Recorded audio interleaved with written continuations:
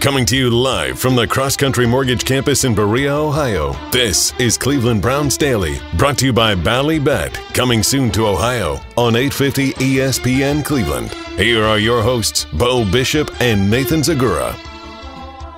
All right, let's do it live on a Victory Monday edition of the program, brought to you by Tito's Handmade Vodka. Merely Bo, the great Gibbe in. I could use some Tito's right about now. I tell you. I think it's going to be a week, kids. If there's someone in the building that has access, bring it on in. Yeah. We got a lot going on, brother. Everybody's Just a little sick. bit. The whole area is sick. Yes. The state of Ohio is ill. Everyone's fighting that off. So you got that going on. Z's not here because who knows? He was done in. We're doing the game Saturday. It's fine. Everything's great. No problems. About 2-minute warning before halftime. Yeah. I hear a crack. And I just look up and I go, what? I say, I'm not. Too much. It's too much. It's Yep. too much. It's a Monday. He can't handle it. Swag can't I'm not. come in I'm like not that. the guy that's going to I can tell inflate you what he's that. got going on. Yeah. He's got a lot of good stuff. Yes, he does. That's how he operates. He would have access to some of that I stuff. would think he might. Yep. At the 2-minute warning, there's a crack. I literally look up. I go, oh, no. Halftime, I said, don't you leave this booth. Don't go talk to anybody. And he goes, it's just a little crack. I'm like, No. well, we're going to need to get this. We have another 2 hours here, kids. Yeah, buddy. And I sent young Connor, I'm like, go find me as much tea Yep. and lemon as possible. Have him start sucking it down like it's just vodka or tequila. Like, get it going. The spirit of your choosing. And he was good up until, like, the very end. And then he just got excited because he thought he was done, not remembering that he had the 2-minute drill downstairs to tape. So the video guys are like, what did you do to him? I'm like, he was fine until the 2-minute warning, and then he just kind of let it go. And Well, the funny thing about It went us downhill. in this profession that we've chosen is that, a lot of people have a scratchy voice and you can, like you still go to the job.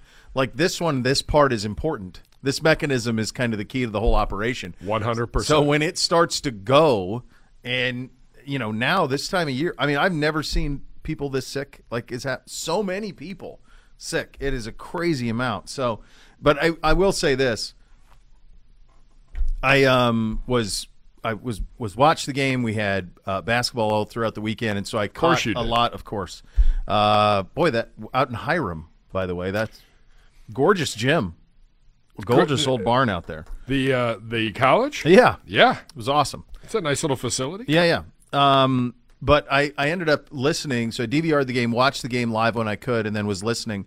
And I would just say, and I would say this to him if he was here right now, that's a pure joy broadcast in a win. Jim is the best in the business, and Z's enthusiasm for it all and the way you run it, it was awesome. You feel like you're there. I mean, you really do. You're driving around, you feel like you're in the booth with you guys. It was a hell of a call. It's made better, of course, by a win. That helps. And so it is 13-3. It is a Victory Monday edition of the program. There was a moment, Gibbe, second half, where we got Huntley back-to-back sacks. Miles and then Perry and Miles. Yep. And there was on the Perry and Miles one, there was the little dance and the celebration. And as I'm watching this thing, I'm thinking to myself, the overwhelming thought I had was, good for you. You two. Good for you all on that field. Good for you all on that sideline. Good for you all in that building. This has been a tough year. This has not gone the way that we had hoped that it would go. Correct. Needless to say. And if you watched around the league yesterday, you saw some of the most heartbreaking, absurd finishes in the history of the sport. And we've had one of those. Yeah. Against the Jets. We lived it. I mean, we walked into Friday, the scores going, this is all going to be a horrible weekend for football. It was I think we were a wildly little entertaining. wrong. But, you got a snow globe night in Cleveland. It was awesome. You got, the white face masks look amazing. I prefer the white pants, but I understand the love of this look. The white face masks looked amazing. You saw give a damn. And one thing that is really important this time of year is that's there. that you want to be there, that there is belief. There isn't anybody in that locker room downstairs right now who quit on anybody in this organization, anybody on the coaching staff, anybody in the front office, ownership, didn't quit for you, the fan. They fought like hell in a kind of a sluggish, the field goal stuff. It's brutal, man. It's brutal to miss that stuff. It's tough. But what you got was an incredible amount of give a damn to get a win against a division rival, keep a glimmer of playoff hope alive, damage their chances at winning the division. Yep. You do Cincinnati a favor in this case. Cincinnati's going to catch them anyway. But I was happy for all of those reasons, but mostly because you saw players who still were having a ball playing the sport, who cared tremendously to be there. It was a fantastic game. Shout out to all the fans that came, stuck it out, because there were some ugly moments. But that is AFC North football. It is. And that's AFC North football when you have two really good football teams. Mm-hmm. That is what your football team, and this is what we thought that we were getting all along.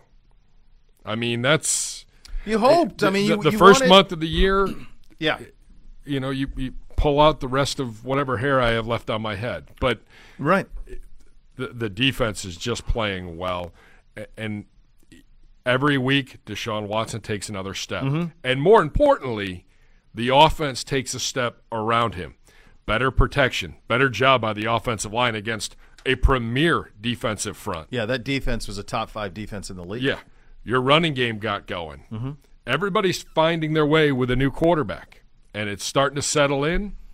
I know it's only 13 points, but you weren't going to score 40 on the Baltimore Ravens. Yeah.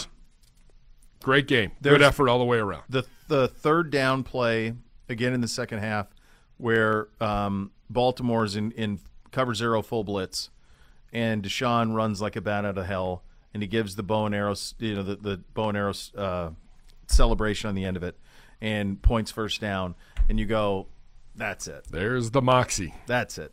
That's what you're waiting on that, right? We've been waiting to get a little taste of that. It's been building towards that. When you take somebody that is this supremely talented, you knew it was going to click eventually. And he's even acknowledged he's still not where he needs to be. He's not there. I think probably hoped that it would come quicker, that he would jump right back in. But 700 days is 700 days, and it's been felt. And trying to sort out with new guys, all of that's been felt. But you are seeing with each passing snap an improvement that's tangible, and you can see it. He's more comfortable. The people around him are more comfortable. He lifts everybody else too. You can see it even on the defense. His impact, his presence is so obvious. That was a fun one, man. I'm happy that I was thrilled that everybody involved got to feel that Saturday night down at the stadium, because you're not going to feel a damn thing this Saturday. Well, you're going to feel something cold. Well, maybe, wind. And then nothing. Let's go. Digits might fall off. No, you know what it is? You need a coat like that one right there. That one right there. That's the coat. Ice beer, baby. Ice beer is making a return this weekend. Like slushies. Slushies. Beer slushies. I love it.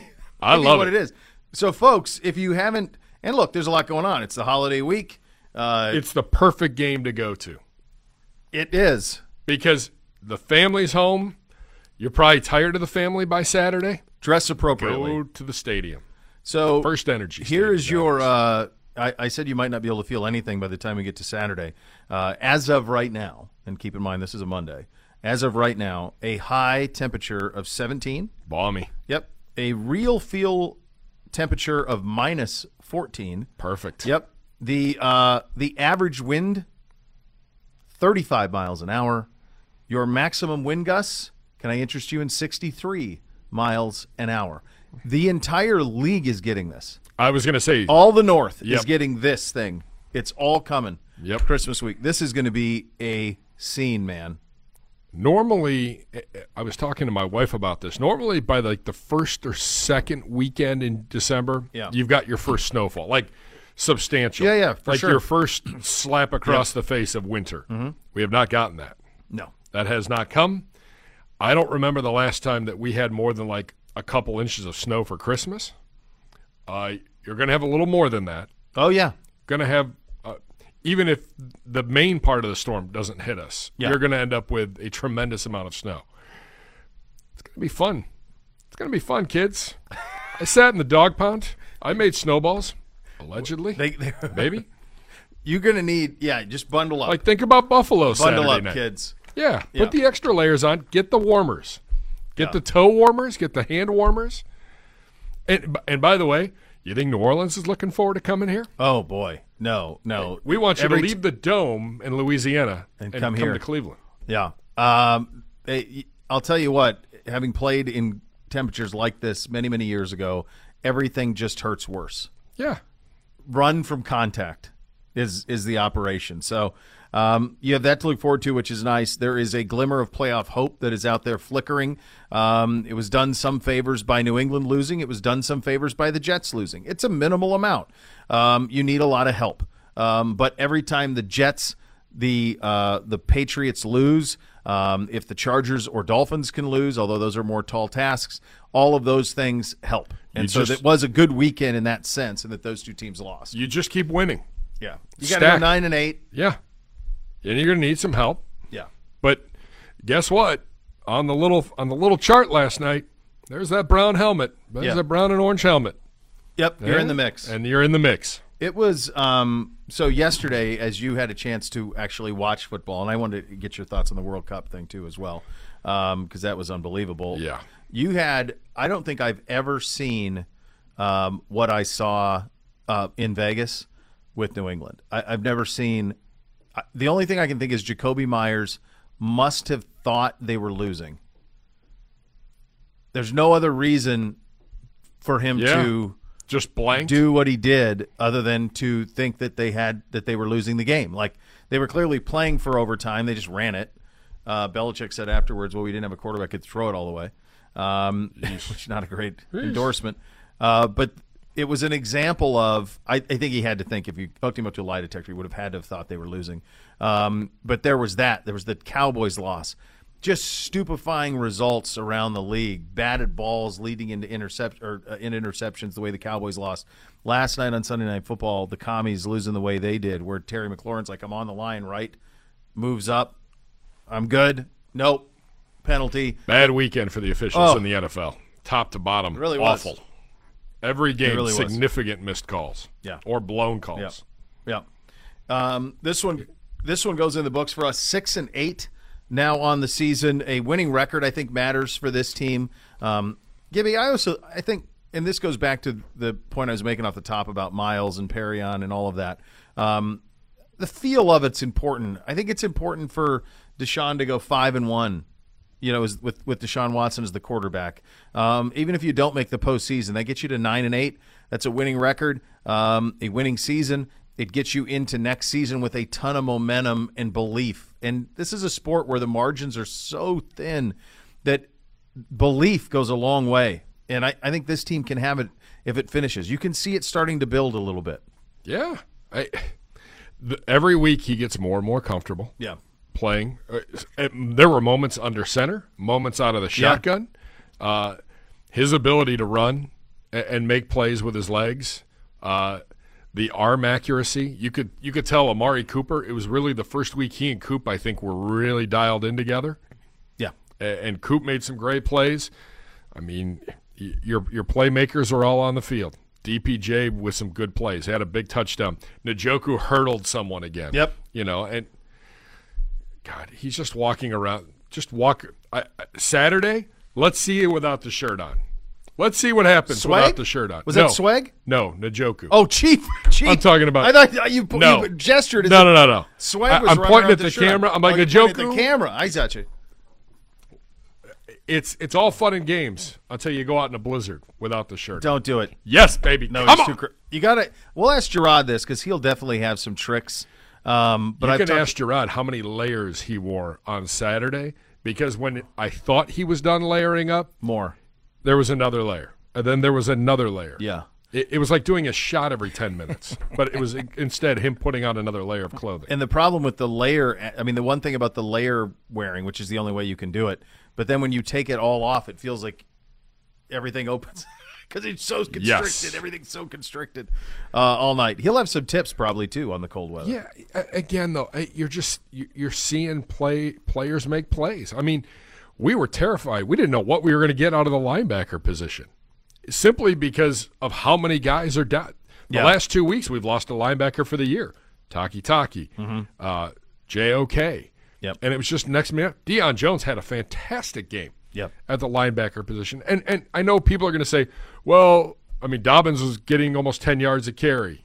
Okay, but they didn't score touchdowns. It was a bend but don't break is what it was. It was, we'll give you every – and then, by the way, Mr. Never misses field goals. 2.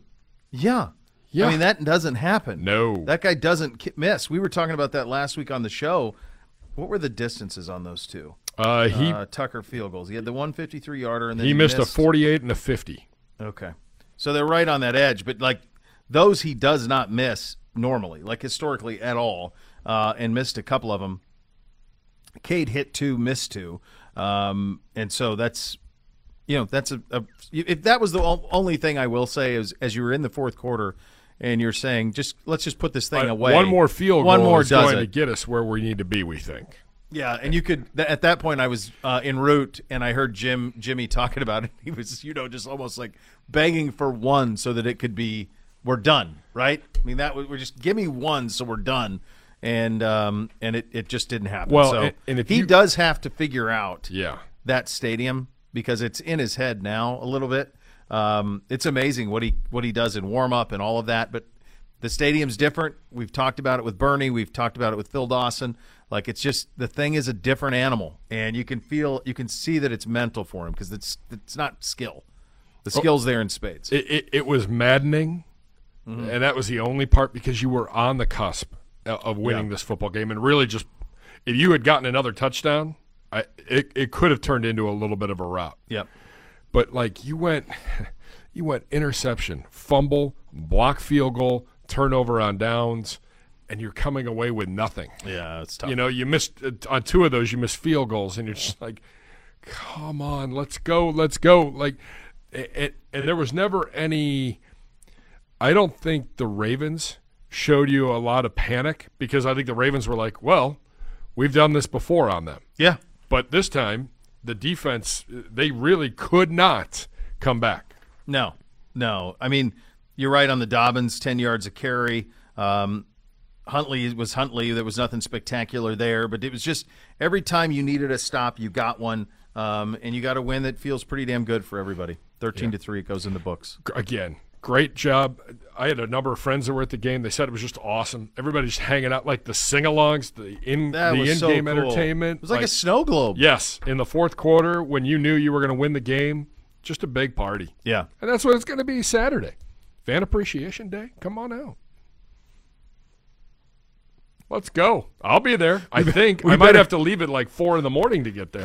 Can you build fires in like the aisles? I don't know what I'm like. Do I have to spend the night at First Energy? Do I have to sleep like in the booth just so I know that I'm there?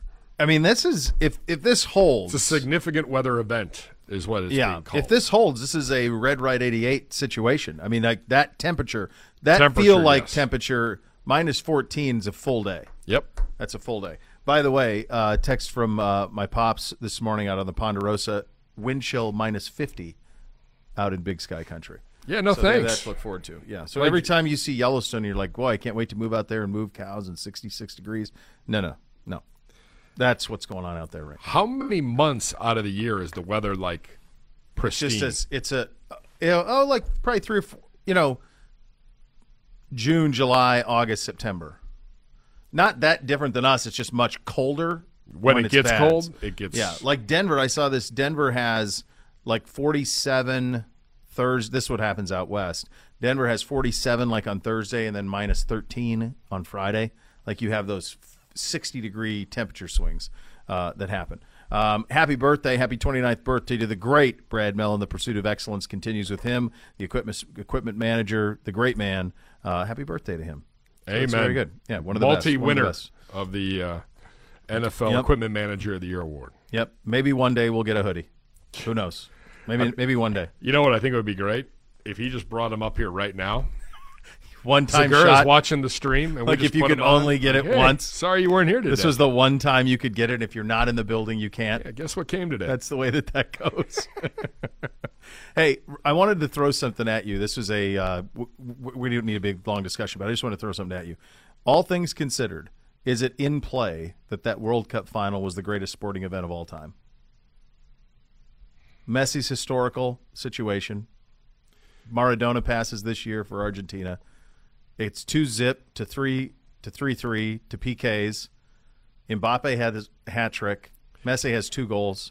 Like, it's all anyone was talking about yesterday morning, whether it was social or in and out of basketball stuff. Leading into the NFL, it's the only thing anyone was talking about. It's amazing. I mean, think about it. The historical perspective, like, he became maybe the GOAT, the greatest of all time. Mbappe maybe will have a chance to chase him. All of that. Well, it's crazy. And how often do you get essentially a game of that magnitude when the 2 superstars just say, hop on my back, I'm going to carry us? And literally it became a heavyweight fight between those 2. It's crazy. It was 2-0 in the 78th minute. Oh, I know. I'm like, this is over. It's going to happen. This is the one thing that he didn't do is win for a country, and it was held against him in any sort of greatest of all time conversation, which is crazy. Like the fact that Argentina can do that with the population and so forth. It was a one thing, and he knew it. And then Mbappe goes boom, boom in the 80th to 81st. You go, well, I mean, France is the best footballing country in the world and has been for the last 20 years or so. They were going for their 3rd cup in the last 25 years, back-to-back cups.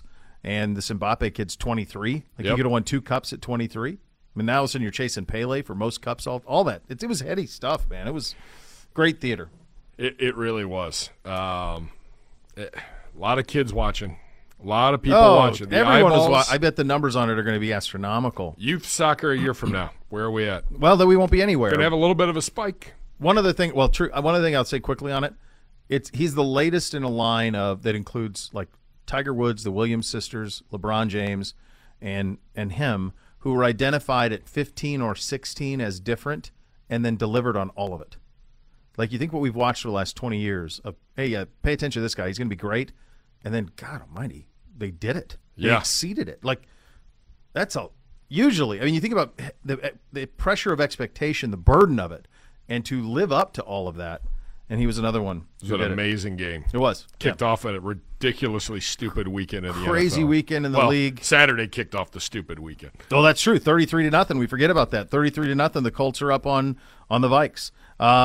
Big win for us, so and it's fun to do a Victory Monday. And with that Victory Monday, Tito's Handmade Vodka proud to support the Cleveland Browns through the Tito's Victory Vodka program, $1,000 donation to the Cleveland Animal Protective League, helping to foster compassion and end animal suffering. Thank you, Tito's, and remember to please enjoy Tito's Handmade Vodka responsibly. Sponsored by Tito's Handmade Vodka, 80% Tito's, 80 proof rather. Tito's Handmade Vodka, 40% alcohol by volume, distilled and bottled in Austin, Texas, crafted to be savored responsibly. Your head coach coming up next. You listen to Cleveland Browns Daily on a Victory Monday right here on 850 ESPN Cleveland.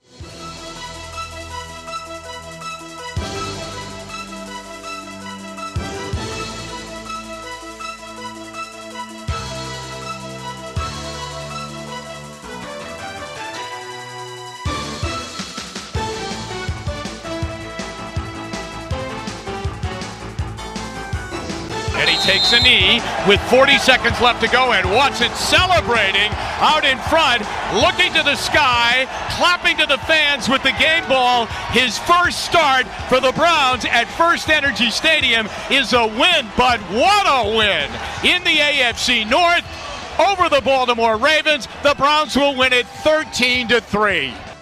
Cleveland Browns Daily brought to you by Ballybet, coming soon to Ohio on 850 ESPN Cleveland. Jimmy's the best. I mean, just crushes every single fastball is gone. 425 right down the middle. The Bath Authority gives you the bathroom of your dreams. Why not transform your current bathroom into a custom bath? that'll make it feel like a spa. Let the Bath Authority make it a reality for you at a fraction of the cost of the competitors.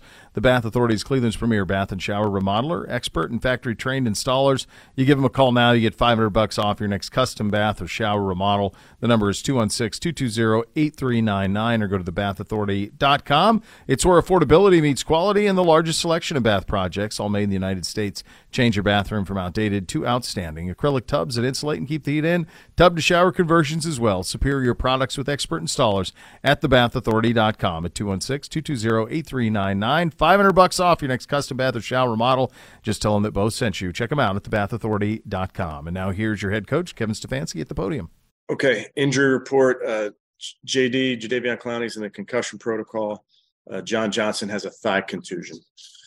Like I talked to you guys about last night, really proud of the effort, proud of the guys to fight versus a really good football team, division opponent, night game, all those things. Just was a really, really hard fought, solid team win that we set out to go achieve. So proud of the effort. And then we got to get to know the Saints this week, a team that we really haven't played since I've been here. So really got to do our homework and understand our opponent coming in next week. That's where our focus goes. But I will take any questions you guys have. Yes, Kevin, just wondering, why is Deshaun so well suited to, the no huddle? How much leeway are you giving him in terms of, what he can do when he's out there? And are you just really starting to imagine all the possibilities of all the things that this player can do for you? Yeah, I think Deshaun certainly is getting more and more comfortable, Mary Kay, and what we're doing. We did do some no huddle in this last game. We did some no huddle down in Cincinnati. It's been part of who we've been this season. Back when we played Baltimore in the first game, we did some no huddle with Jacoby. So it's certainly part of our system. And I think it's really game by game, the matchups, the certain things you're trying to do dictate how often and if you get into it at all. So this week you could be in no huddle the whole game. You may not get into it at all, really just depending on what you're expecting from your opponent. And when he talks about, hey, I can do the kinds of things that Patrick can do, let me have a chance to do the no lookers and all that stuff. Are you, how excited are you that he can do that kind of stuff? Yeah, I see it in practice, Mary Kay. So I certainly know what Deshaun is capable of, and he sees it really, really well. He had some plays in the game yesterday, one in particular that I'm thinking about where he has an uncanny ability to make some throws in tight, tough windows. So it's definitely a part of his game and a part of our game that will continue to grow. Hey, Kevin, I was wondering the run game. When you went back and watched it, why were you able to have good success against a really tough run defense? Yeah, they are really tough, Scott. I think they were maybe 6 going into it.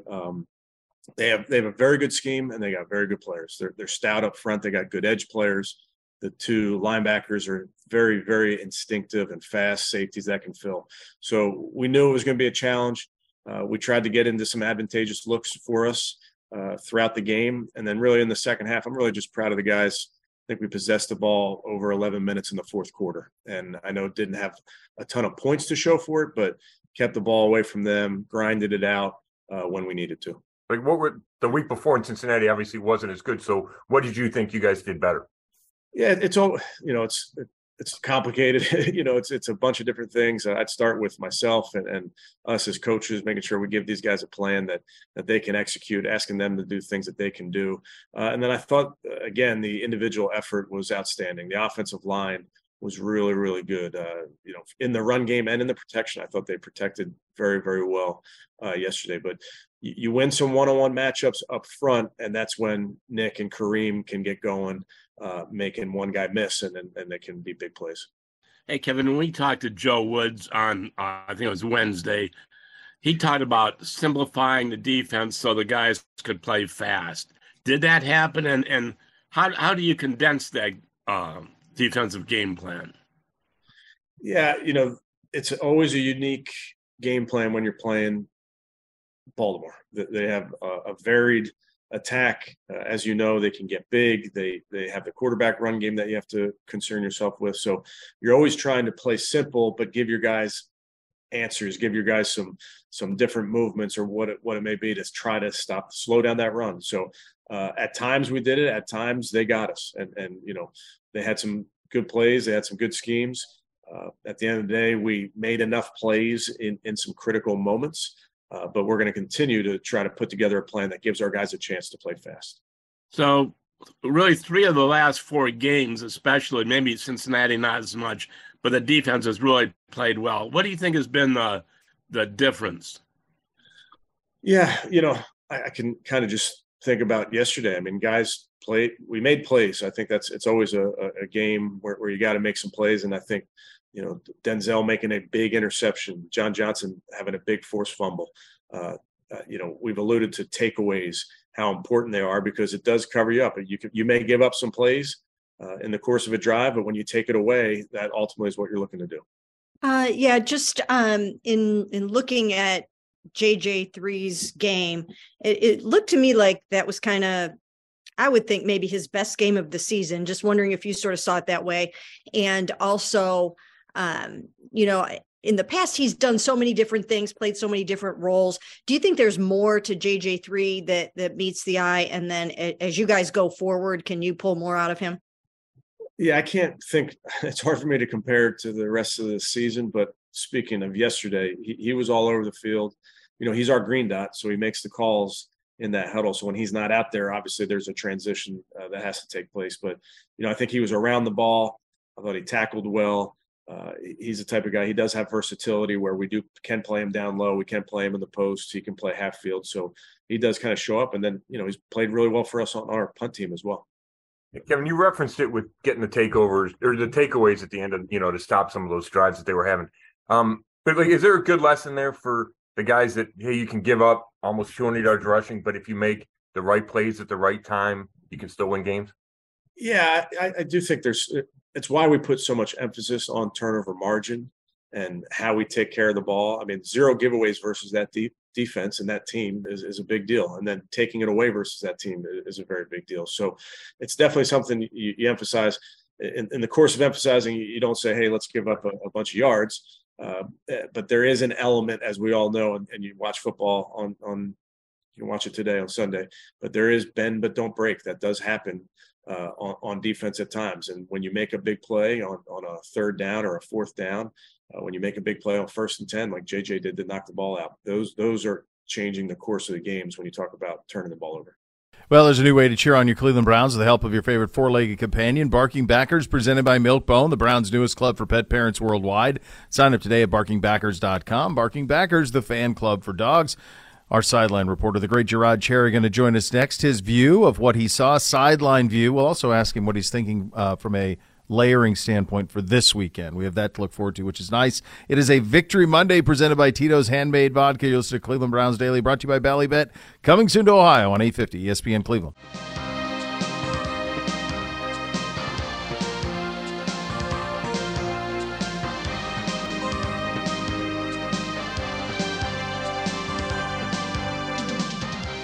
Down and goal. Peoples-Jones comes back into the backfield with Chubb and Watson from the Baltimore 3. Here's Watson back, looking, throwing, caught. Peoples-Jones got it, and it goes in! Touchdown! Donovan Peoples-Jones! Cleveland Browns Daily brought to you by Ballybet. Coming soon to Ohio on 850 ESPN Cleveland. Fans of Browns defense recorded 2 sacks Saturday, and that means you get a free appetizer today at any participating Northeast Ohio Buffalo Wild Wings location. Terms and conditions apply. Buffalo Wild Wings, the greatest of all times. We head out on the hotline for a visit with our great friend Gerard Cherry, of course, on the sideline and the next level and all of that. A little joiner right now for you. Buddy, thanks for the time. Hey, Gibby wanted me to ask you right away, the number of layers you had on Saturday, what did you end up with? I'd say 3. I had a turtleneck, also had something Under Armour garment, and then I also had a jacket as well. So it wasn't as severe as I thought it would be, to be honest with you, but I also had a head covering, I also had a beanie hat on, and then I had some gray, I had some tights underneath that, and if you want to count my underwear as well. So I was pretty layered, dog. You pretty good, brother. I was going to say, I'm like, he had way more than 3 layers on. I looked behind me at one point. We're like 45 minutes away from kick, and like Clay is helping him like put gear on and get him all situated. And I'm like, man, if you think this week's bad, have you looked ahead? What are we going to do with next week? Have you looked ahead, Gerard? I have looked ahead, and here's the crazy part. I was more my biggest concern going in this year about the sideline piece wasn't talking or anything like that.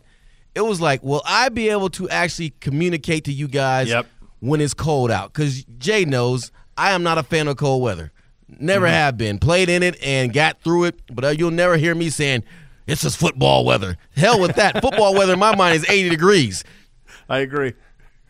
So as someone who made a living doing television before I did everything from the warmth of studios, I can tell you that what you will face Saturday will be the hardest, and the reason for exactly what you're talking about. Because we're talking about 14 degrees and a field temp of like -8 or something like that. Ooh, don't say if it holds. Yeah, I know. So the hard thing is going to be your mouth will defy you. It's like it doesn't make any sense, but it is hard to talk. It's almost like you're intoxicated because you cannot move your mouth the way you want to. So that will be something to be prepared for Saturday, my friend. Well, certainly. Well, sometimes I talk too fast anyway, so it might just balance itself out, Bo. Hey, man, look, this was I led the show with this. I thought it was a really fun win.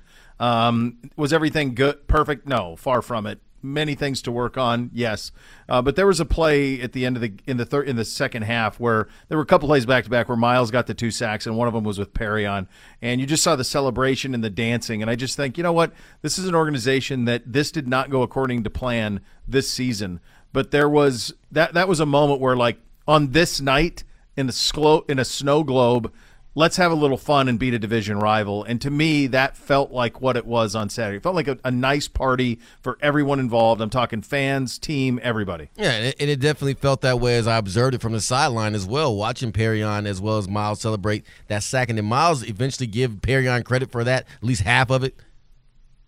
Is that how – I didn't even look at the stats of it. If Perrion got half, Gibby, did you check a look? It was going back and forth. The official scorer had taken it away. No, he got it.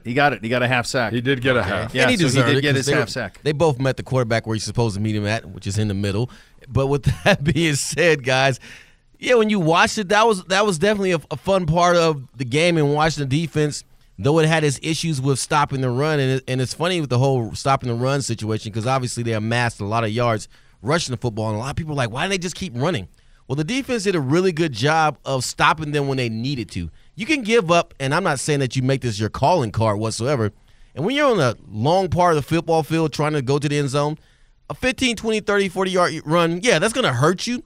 But if it's not in the red zone area or 30 or beyond, they're not scoring points. Then you're good. So when you look at those yards, yeah, it's telling that they had success. And one of the reasons why they had success is that the Ravens, Bo, were simply saying, if you guys aren't going to get into a numbers game with us where you have more guys or equal amount of guys to stop us, we're simply going to run. And they were doing that damn near to perfection. Obviously, again, when we need to shore things up, we did just that. So that was certainly what you call a bend but don't break defensive effort on our part. Gerard, you know, this is, look, you're hanging on to a glimmer of a hope of the postseason.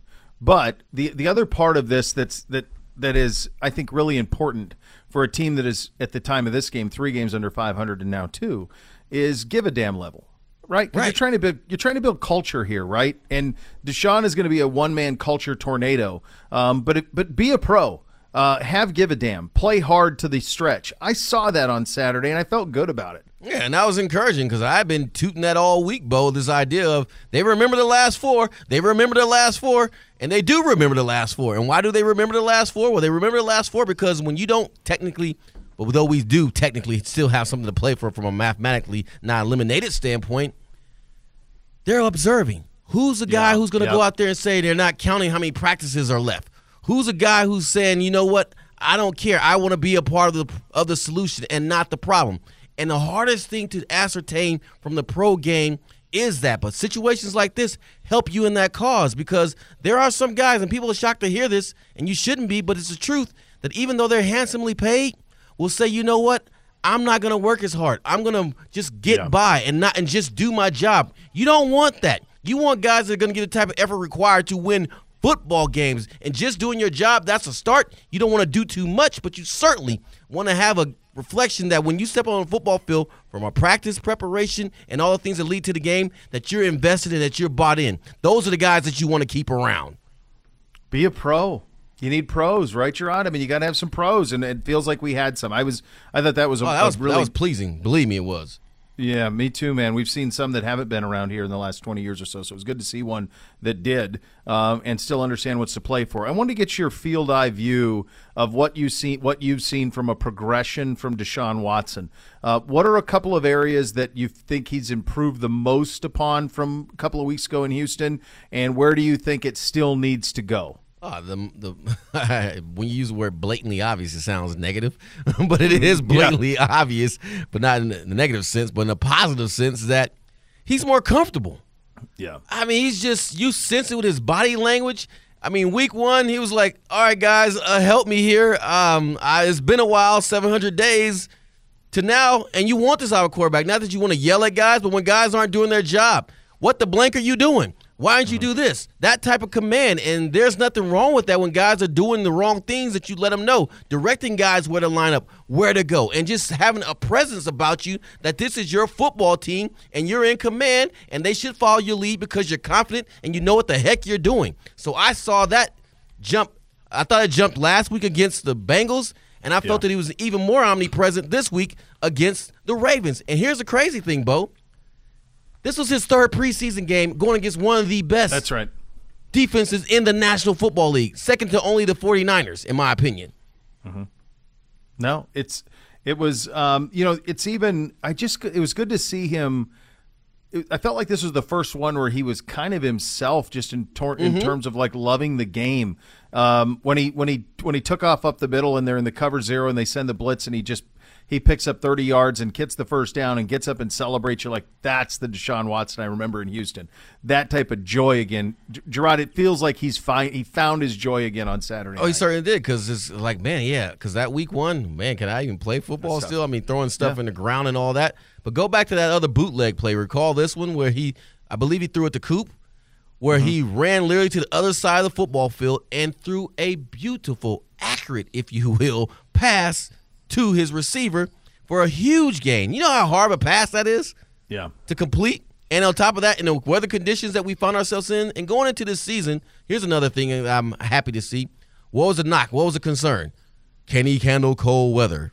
Mm-hmm. He looked fine to me. Now, granted, this week will be extreme cold weather, but for what he did last week will probably be the norm this time of the year, as opposed to what we're about to experience. I thought he did a phenomenal job. Yeah, that's the he just doesn't have a lot of experience in it, right? And in terms of what you could see this, I mean, you're talking about wind gusts could be upwards of 60 miles an hour on Saturday. So oh my God. There is no am I just breaking all this news to you, buddy? Yeah, man, where's my weather report at? Because I didn't get all this, He's coming in for a victory Monday. He's coming in living his best life, and he's like, well, now I don't. Gibbs, I'm out. I'm out on Saturday. Like, with all this, you just told me it's going to be -8 and 60-mile-per-hour winds? How's this game even being played? Great question. Well, Gibby's not sure it will be. Who knows? Yeah, we're playing. You'll play. I don't know what it's going to look like. I don't know logistically.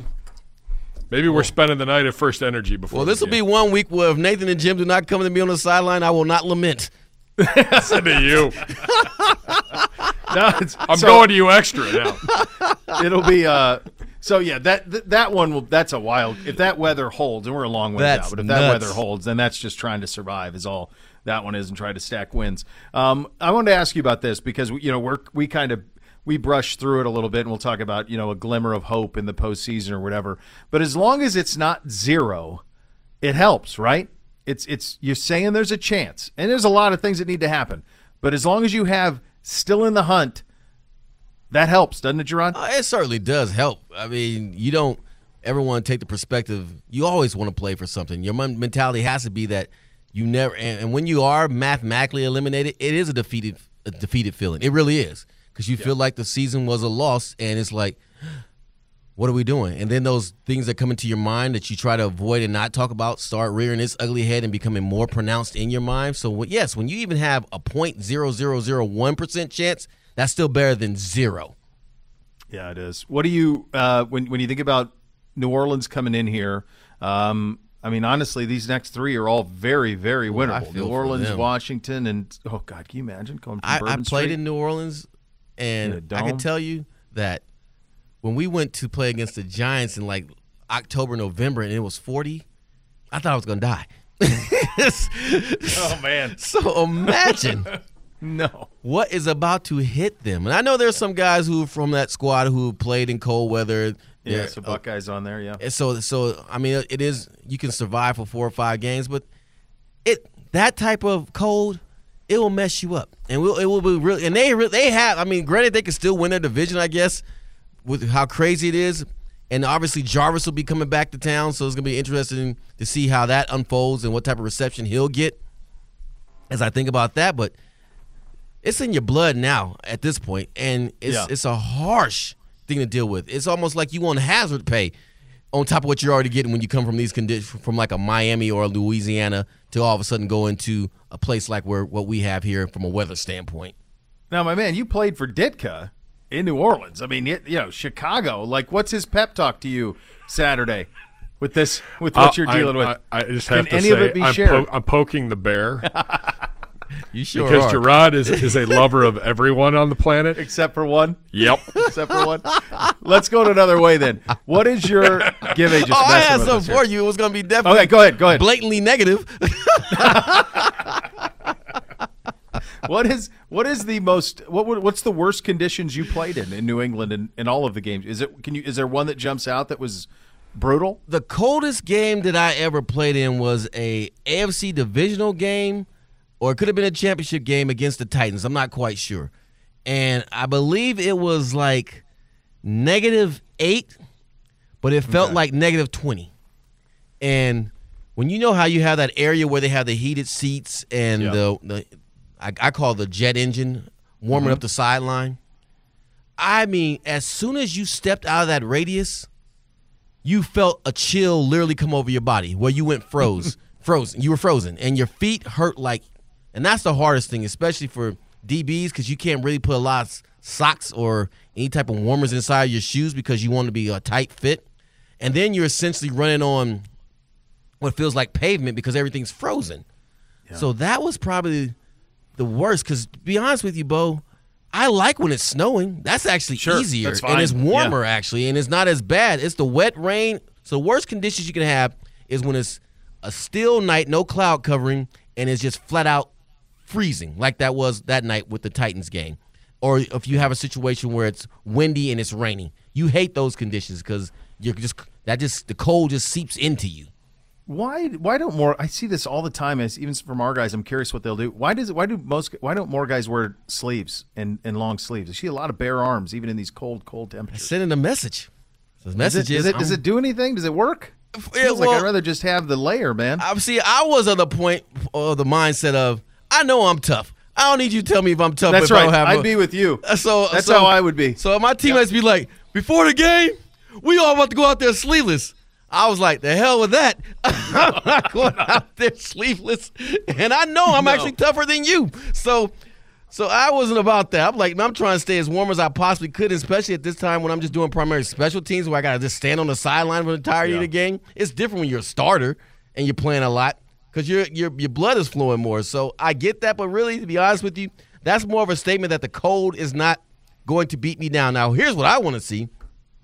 To his credit, David Njoku has done nothing but be shirtless before every game. Every game. Oh, I know. If he pulls this caper off this week, even more power to him. That's what I said earlier. That was my challenge. You walk around shirtless, that's fine when it's balmy, when it's a balmy 25 degrees. Let me see it this Saturday. Oh, gosh. Come on, Chief. Hypothermia. Some of the Buckeye guys talk about wearing we'll do a thick layer like Vaseline. Oh yeah, that's part of the trick of the trade. It helps. It blocks. Keep it in. It just blocks. I mean, basically, you want to do anything that can block, that won't be absorbed quickly by your skin, and Vaseline is the perfect deal, and it'll block the pain receptors.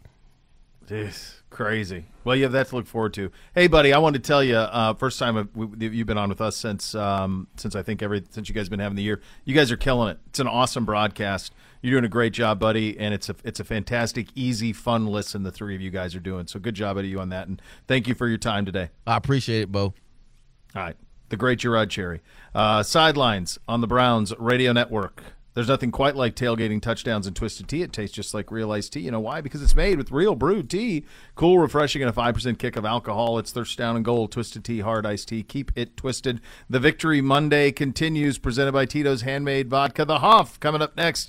You listen to Cleveland Browns Daily on 850 ESPN Cleveland.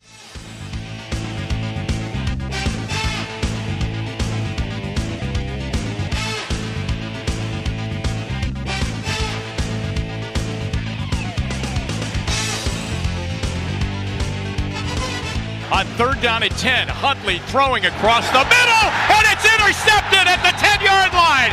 The Browns steal the ball. It's Denzel Ward. What a play by Denzel Ward as he jumped the route on Deshaun Jackson. Cleveland Browns Daily brought to you by Ballybet. Coming soon to Ohio on 850 ESPN Cleveland. OBM, the official printer partner of your Cleveland Browns. Will you depend on the Browns to win? You can depend on OBM. They'll tackle any size office. The number is 216-485-2000 or visit ohiobusinessmachines.com as we start the second hour of the program, or as we like to refer to it, the Joe Thomas hour of the program. The Hoff is here on a Victory Monday. Pure joy, Hoff. Pure joy. Bo, how are we doing today? I know I'm feeling great, still kind of living high off that big win from Saturday.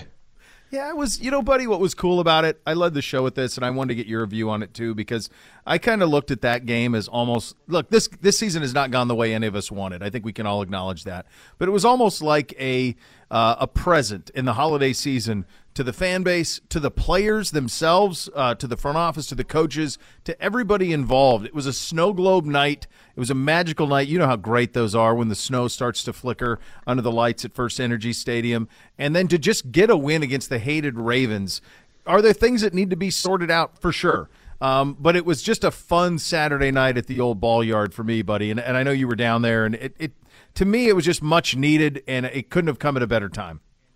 No doubt. Yeah, fun, I think, is the operable word. Playing on a Saturday just kind of feels a little bit more special. I think when you play in one of those games where you're the only game on at that time slot, whether it be Thursday or Monday night or Sunday night, it's just a little bit more special. And I think being that they don't play a lot of Saturday games during the season, it was cool. And so there was kind of a fun atmosphere, a little bit of a carnival atmosphere, just being around the stadium that day, playing against the Ravens, obviously Deshaun Watson's first game in front of the home fans. And the setting was great. Like, there was some snowflakes flying. Like you mentioned, it was cold, but it wasn't freezing where it just took the wind out of your lungs.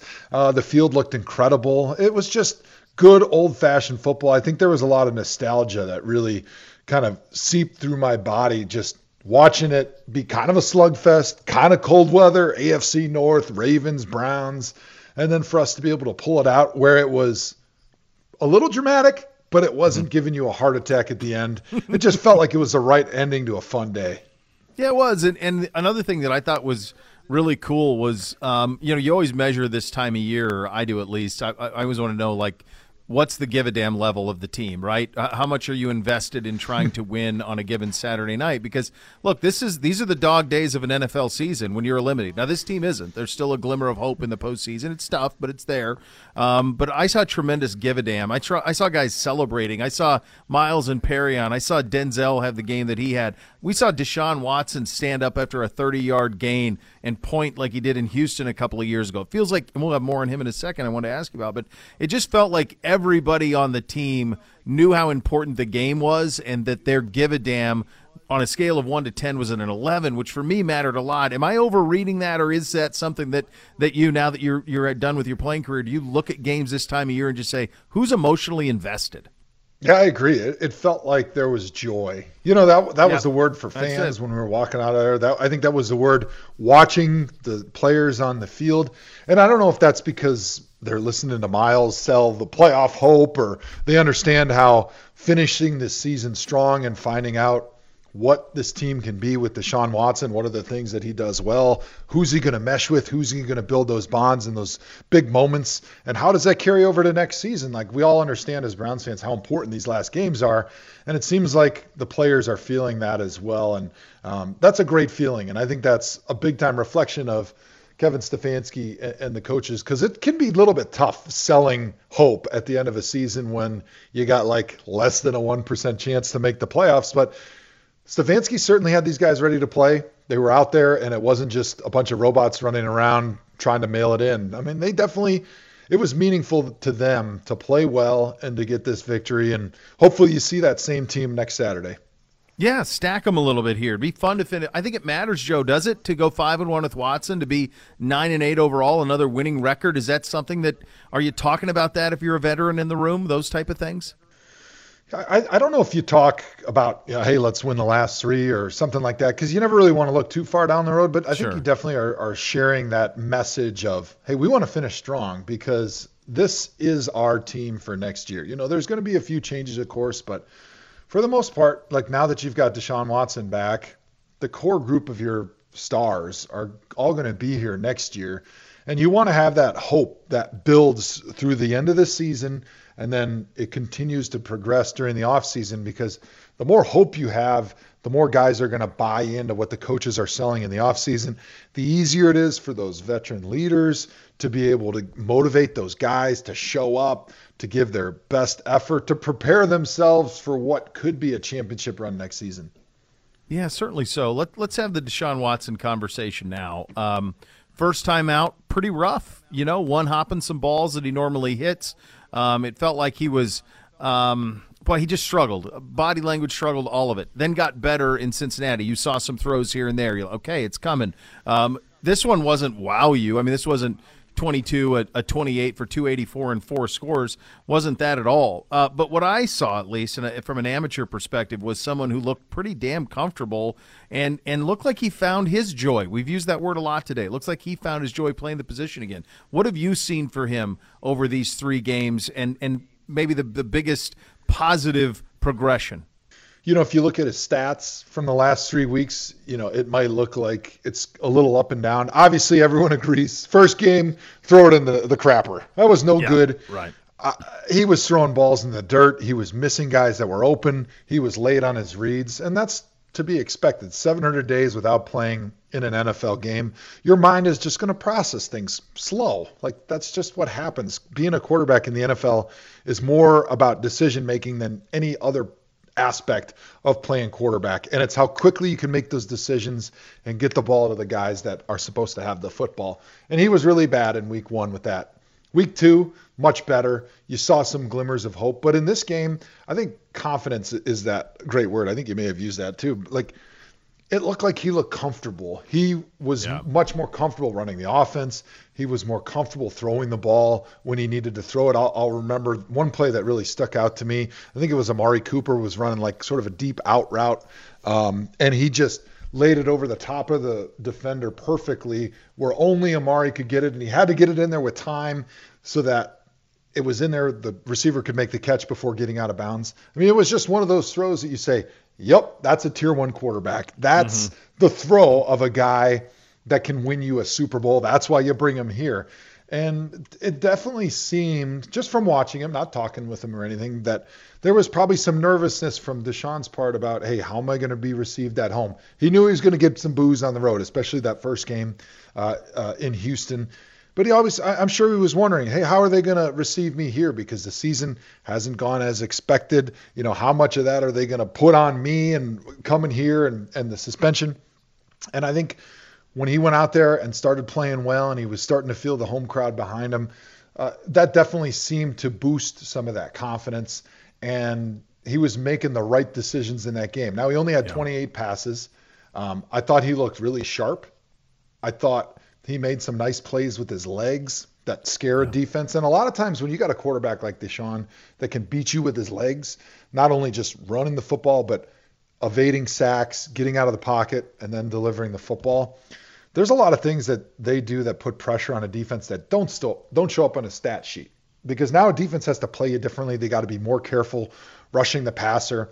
They got to be a little bit more careful in their coverage. They can't take as many chances earlier on after the football is snapped because they're worried about, hey, if I jump this route, there's a good chance Deshaun just holds on to the ball. And now I'm toast because now my guy is running 50 yards down the field and he can hit him from wherever because he's got that cannon for an arm.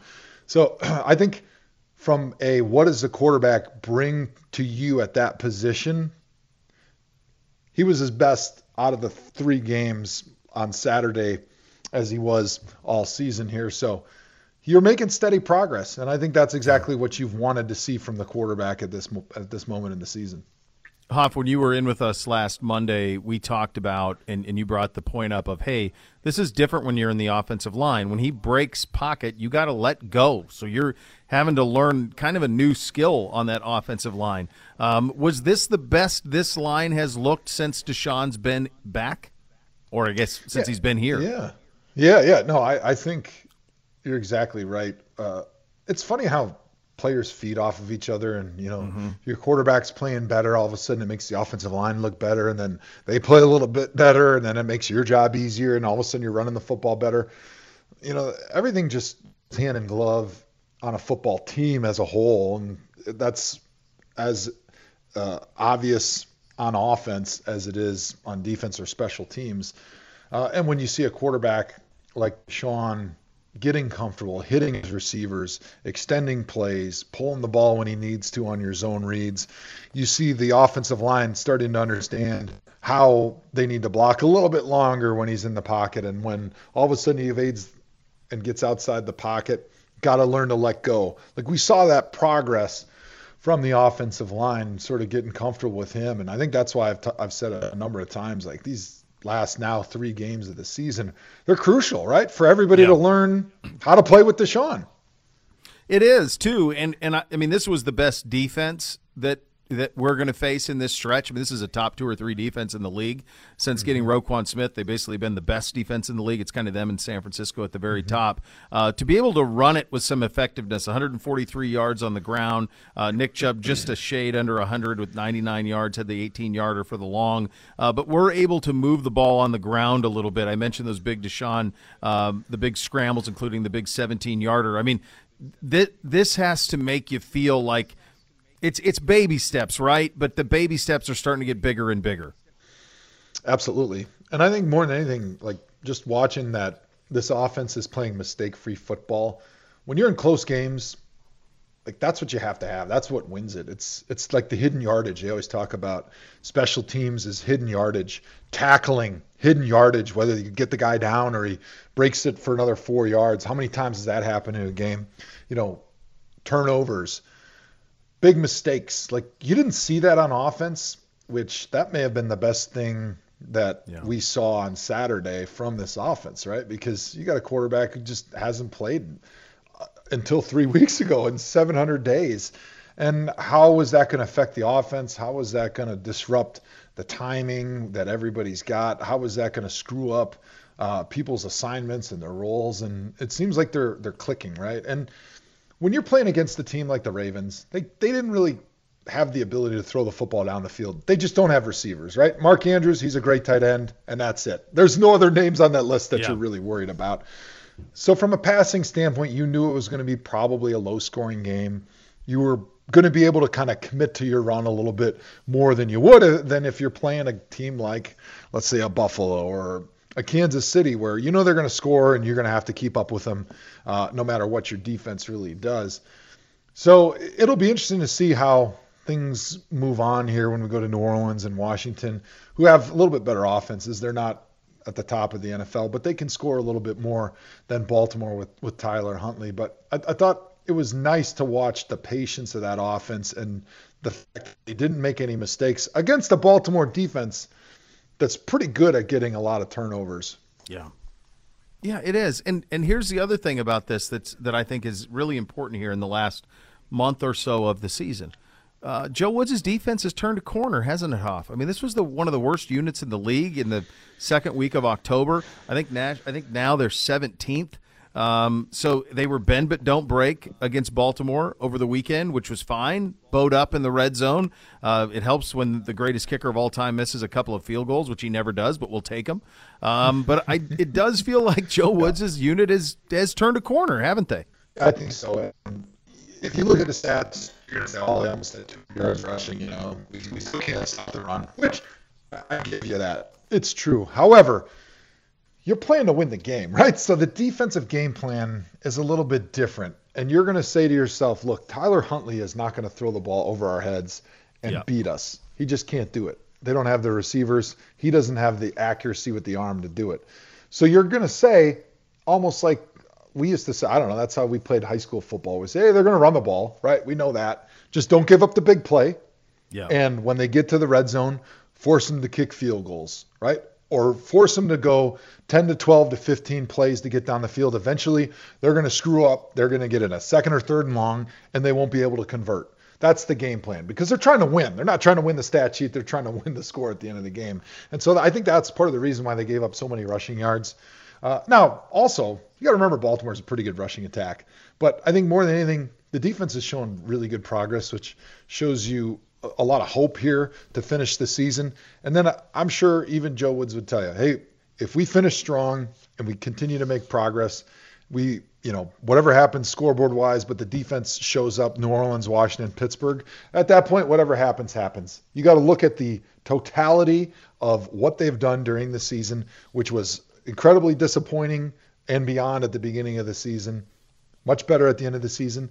And then you got to live with it because that's who you are as a defense. But to see them making progress, to see them doing a lot of the things that they didn't do at the beginning of the year, which specifically in coverage, being able to communicate. Now, they played almost exclusively zone coverage because they were worried about Tyler Huntley running. And you don't want to play man because then you got your secondary guys turning their backs and running.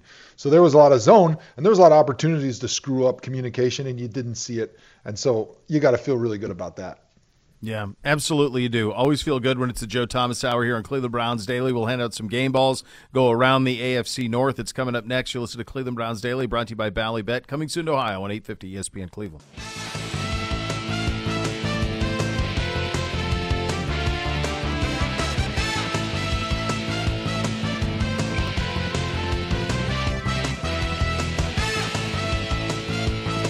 Huntley in the backfield, in the shotgun. He's got Ricard with him. Duvernay in motion. Huntley play action fake, throws middle, caught. Demarcus Robinson's got it up to the 40, and he fumbled the ball. The Browns are on it. Are they going to give it to them? Are they going to give it to the Browns? Yes, they are. Recovered by John Johnson, and they've got it at the Raven 39. Cleveland Browns Daily, brought to you by Bally Bet, coming soon to Ohio on 850 ESPN Cleveland. Elk & Elk Serious Lawyers, serious injuries. Call 1-800-ELK Ohio for a free case review. Elk & Elk's a proud partner of your Cleveland Browns as we welcome you back into a Victory Monday presented by Tito's Handmade Vodka here on Cleveland Browns Daily. Brought to you by Bally Bet, coming soon to Ohio on 850 ESPN Cleveland. All right, Hoff, time for some game balls to dish out here on a Victory Monday. Who gets your offensive game ball, sir? I'm going to give it to Nick Chubb. He had a very Nick Chubb-esque outing, one that you'd expect as the weather gets cold on the shores of Lake Erie. 21 carries, just a shade under 100 yards, over 4 yards per carry. He was dominant. He looked great. A lot of outside runs, which is kind of what he's known for. But getting back on track after a real tough outing last week, and I think looking forward, the weather gets a little bit more nasty here on Saturday against the Saints, so we may get a lot more Nick Chubb here as the season wears on and the weather gets even worse. But it was great to see him get back on track and start doing Nick Chubb stuff. Well, let's just stay there just for a second, Hoff, because just a little bit worse is actually potentially just a lot worse. I mean, we're talking like it could be like 14 -8 feel like. Wind gusts, the early wind gusts are showing like 63 mile an hour wind on the maximum wind gusts, sustained wind up to the 40s. You grew up in Wisconsin. I grew up out west. I know cold weather when I see it, but I never had to play anything quite like that, luckily enough. How do you? What's the best? How would you go about this? You played in some brutal games, obviously, from a temperature standpoint. How would you stay warm? How would you handle the elements? Yeah, it's brutal. I think anytime it gets into the teens, that's when it's not fun anymore. Like the boys, they probably had a lot of fun on Saturday because, it was about 30, which once you're heated up and they've got the heaters and the heated benches on the sidelines and you're running around, you're not getting cold at all. You're feeling fine. And it was a little bit windy, but it wasn't too bad. But I played in a few games. 2018, right in the middle of December, we played a game against the Bengals. I think Carson Palmer was even still their quarterback at the time, and it was awful. It was miserable. I got real sick for like 3-4 days after that because you just get cold into your bones. You can't warm up. The field froze, so your cleats were slipping because even with the heated field, like when it's around 0 and there's wind chill, it doesn't really matter that there's warm water going through pipes under that grass. Like that thing is freezing. It's just way too cold.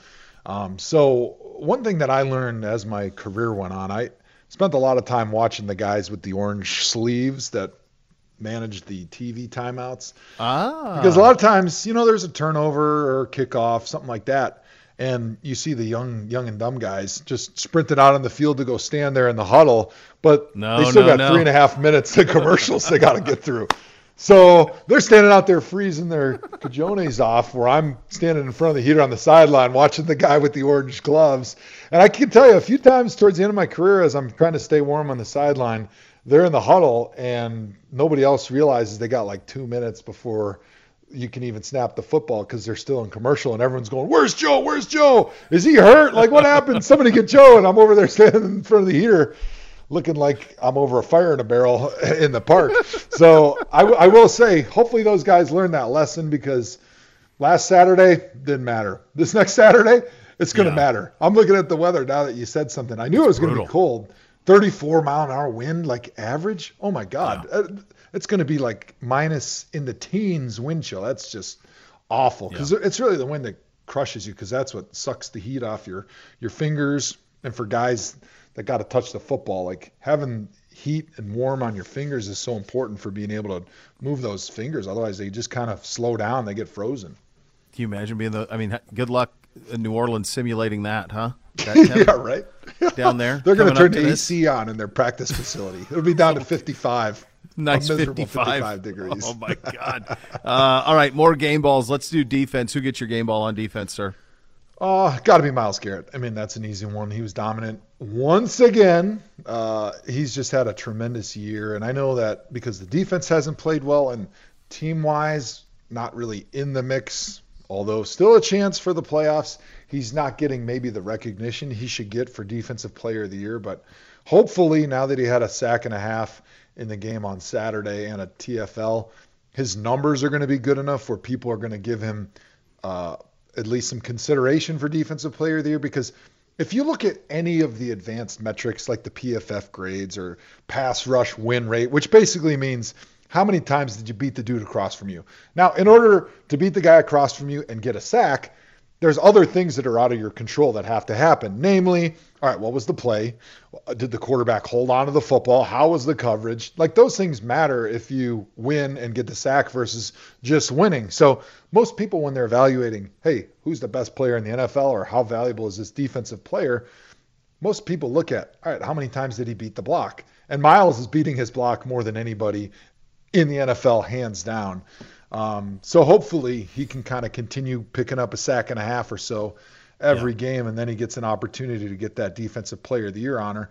Because I know it's important to him, right? Like he's talked about it a little bit, but maybe he's a humble, not a real loud guy. He's unselfish, so he doesn't talk about it a lot. But I think he just deserves it so much. He's been so dominant, and I think for Browns fans that would be maybe a little consolation prize on a tough year if Myles was able to win the Defensive Player of the Year.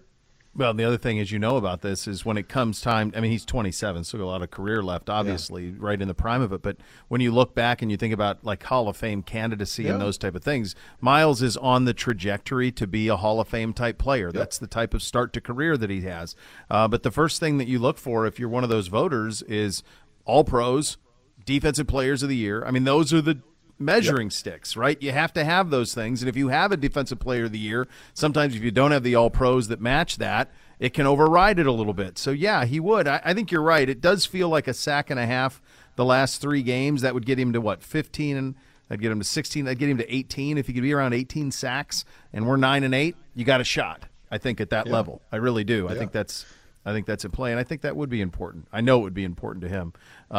Gibby wants a wild card game ball. Do you have a wild card game ball, Hoff? Yeah, actually, how about Dalen Baldwin, right? Like, he only had a couple catches. We haven't seen a whole lot from him this season. But they were big catches in this game. What was it, the end of the second quarter there, going on an 11-play drive down the field to get a field goal to get up 6-3, which turned out to be a really pivotal moment. And when you're playing these kind of grudge matches, these back and forth field goal type games, those field goals are huge. And the team that has the lead, it's so important because now you can do what the Browns did in the second half. You can just chew up clock.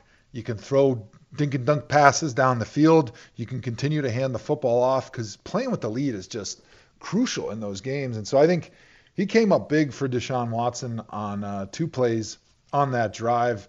And it was one of those where, he makes the catch and you're going, oh, who was that? Yep. Oh, yeah, that's right. He was our rookie this year. And you're going, okay, you can start to see and talk yourself as a fan into hey, maybe Deshaun Watson's going to have a connection with one of these guys that maybe Jacoby Brissett didn't for whatever reason. Yeah, no, I like that one. That's a good one. And because of our win, we did our neighbors down 71 South a favor. The Bengals are now in first place. The Ravens dropped to second at 9-5. Cincinnati plays Buffalo and Baltimore to close. They get. I'm trying to blank. I'm blanking on who they have this week, but I know that it's New England. They got New England this week. They're at New England, and then they host Bills and Ravens. So they could theoretically play for the AFC 1 seed in 2 weeks, and they could play for the AFC North in the following week. Gibby asked this question. I think it's a fair one. Are the Bengals the second best team in the AFC? I might say, are they the second best team in the NFL right now? Well, AFC to me is the best conference. I know that. Yeah. People in the NFC East with the Eagles and the Cowboys, they're going to tell you about how great they are, but there's just not as much competition, right? That's why their records are the way they are. They're just not playing the teams that you are like when you're in the AFC. So I like the Bengals' ability to kind of win in different ways. To me, the undertold story of last year's Super Bowl run was how good that defense is. They don't have the names, so people don't talk about them all that much, but the reason they went on that Super Bowl run outside of Joe Burrow being spectacular was because the defense just matches up really well against anybody, right? They're a team that, hey, you want to run the ball? Okay, we can stop the run. You want to try to throw the ball down the field? Hey, we got guys that can cover. It doesn't matter what you want to do and how you want to attack them. They can handle it in spades. And so I think that makes them really dangerous, obviously, in the playoffs. That makes them dangerous down the run. And for them, I think it's really good in December football. If you're one of these teams that's at the top and you have to find some adversity because everybody kind of comes out flat and maybe doesn't start the way they want at some point. Nobody wins a Super Bowl and just blows everybody out. But I think it's important, and I think it builds some camaraderie. I think it does a great job sort of toughening your mindset and your focus and your resolve and your belief in yourself when you get behind in a game and you're maybe not playing very well, and then you have to turn it around and come back and win, kind of like the Bengals did against the Buccaneers last week. I mean, they were, to me, I was flipping channels, and I saw the Bengals were getting smoked. Me and my son Jack were watching. I'm like, oh, it's not even a game. Tom Brady, he's back. We all thought he was dead. What bozos for thinking that Tom Brady was dead? That nail's never going in that coffin. And all of a sudden, out of nowhere, the game is close, and then it turns out to be a blowout at the end. And the Chiefs had something similar. So I would say, to me, I like the Chiefs the best in the NFL. And then, honestly, I like the Bengals next. And then I'd put the Bills behind them. I think that I love Josh Allen. He's amazing. It scares me, though, with how much they put on his plate. And now it hasn't hurt him yet. But, the dude is taking some unbelievable hits. I don't care how big he is. How long can your team put so much on that guy and allow him to take so many big hits before something happens, whether it's just a small injury where he's not able to run the same way or he gets hit and he just can't play? And I think that's a real risk that the Bills are running. But, I mean, hey, it's paying off. They're winning a lot of games still. Ask Cam Newton, right? Cam was the same way. Yeah. I mean, Cam ran it even more, but everyone was, Cam's so big, he can take out. No, you can't. There's so many. Yeah. You can't. You can't keep doing that. So, you can feel that. He gets haymakered, man, a lot. Allen does. All right, coming up next, we'll go around the league. I think it was, you watch your hyperbole on a Reaction Monday. I think it was as stupefying a loss as I've ever seen. And I understand that we saw the Jets down 13 beat us here, but this one was worse, or equally? We will get into that coming up next as we go around the league. You listen to Cleveland Browns Daily, brought to you by Bally Bet, coming soon to Ohio on 850 ESPN Cleveland.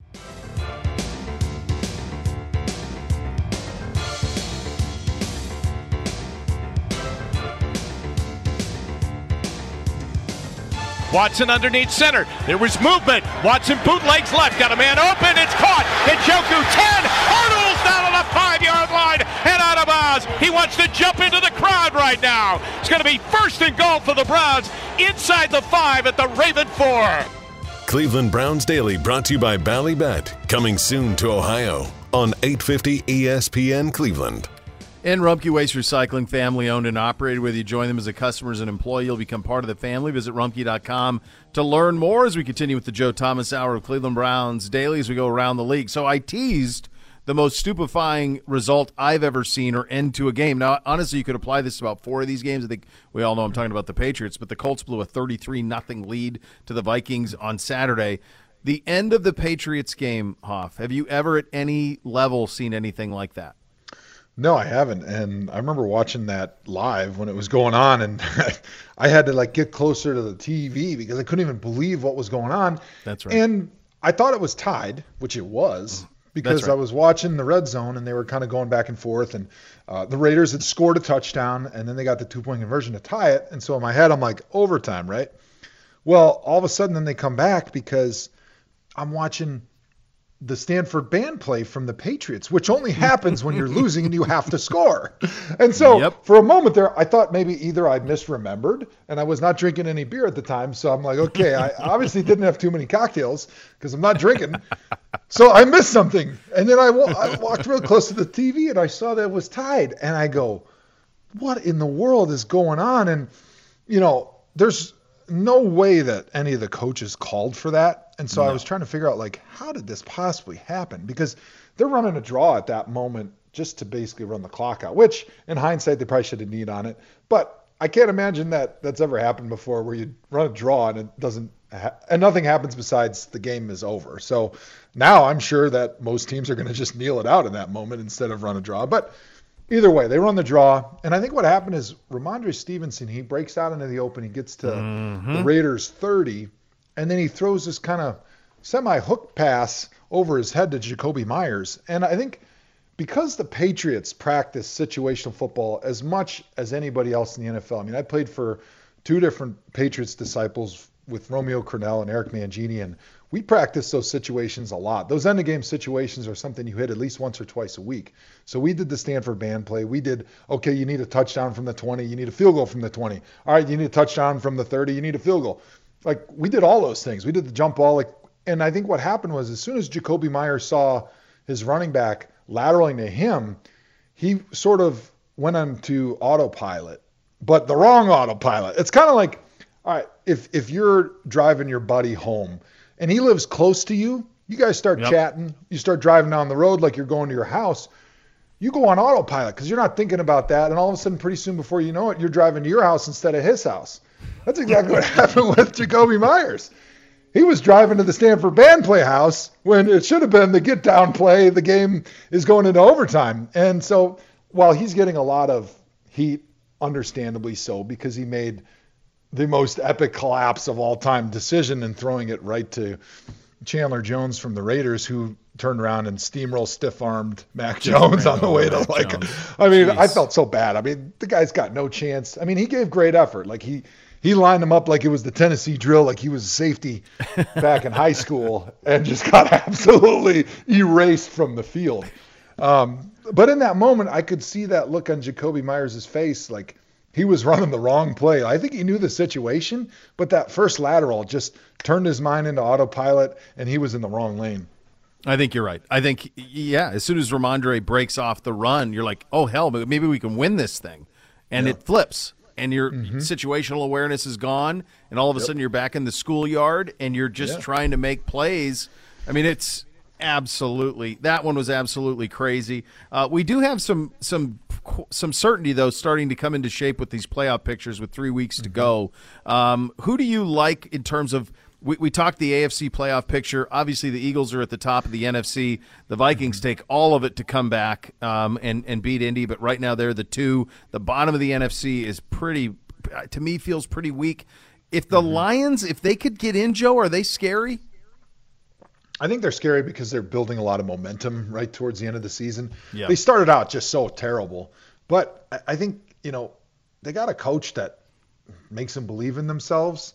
And when you have that, I mean, what have they won? Like 6 out of their last 7? 6 out of 7. They're going to have to win a few here down the stretch, which they've got an easy schedule. They got Carolina, Chicago, and Green Bay.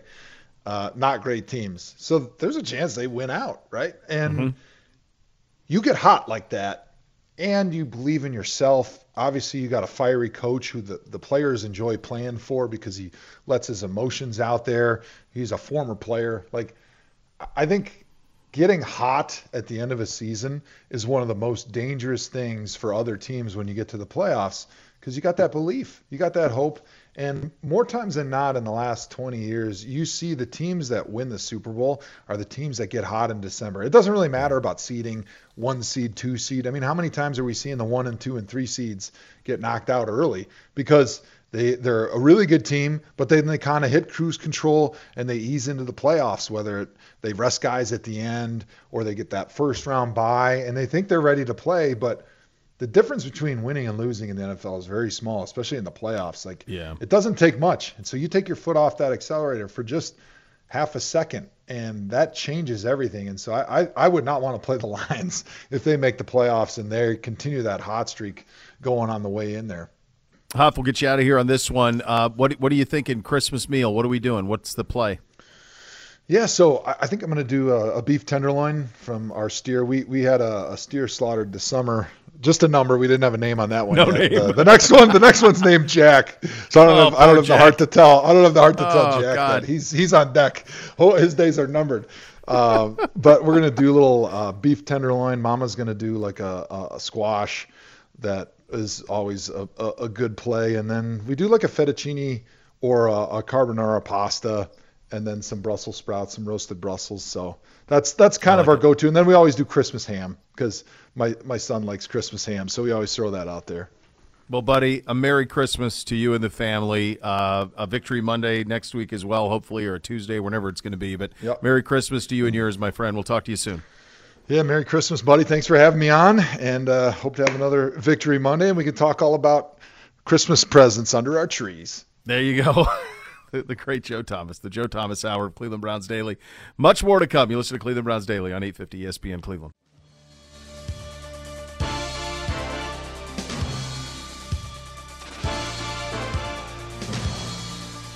Cleveland Browns Daily brought to you by Ballybet. Coming soon to Ohio on 850 ESPN Cleveland.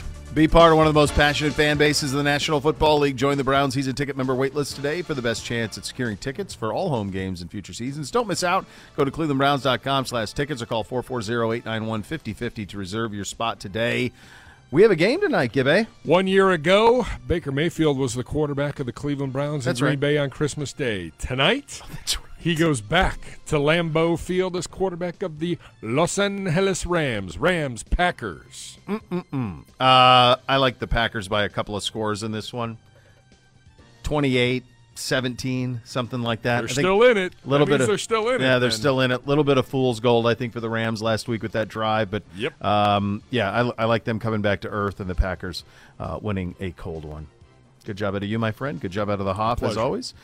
We thank you for listening to Victory Monday, presented by Tito's Handmade Vodka. The next level's coming up next. Thanks for listening, everybody. Cleveland Browns Daily, brought to you by Ballybet, coming soon to Ohio on 850 ESPN Cleveland.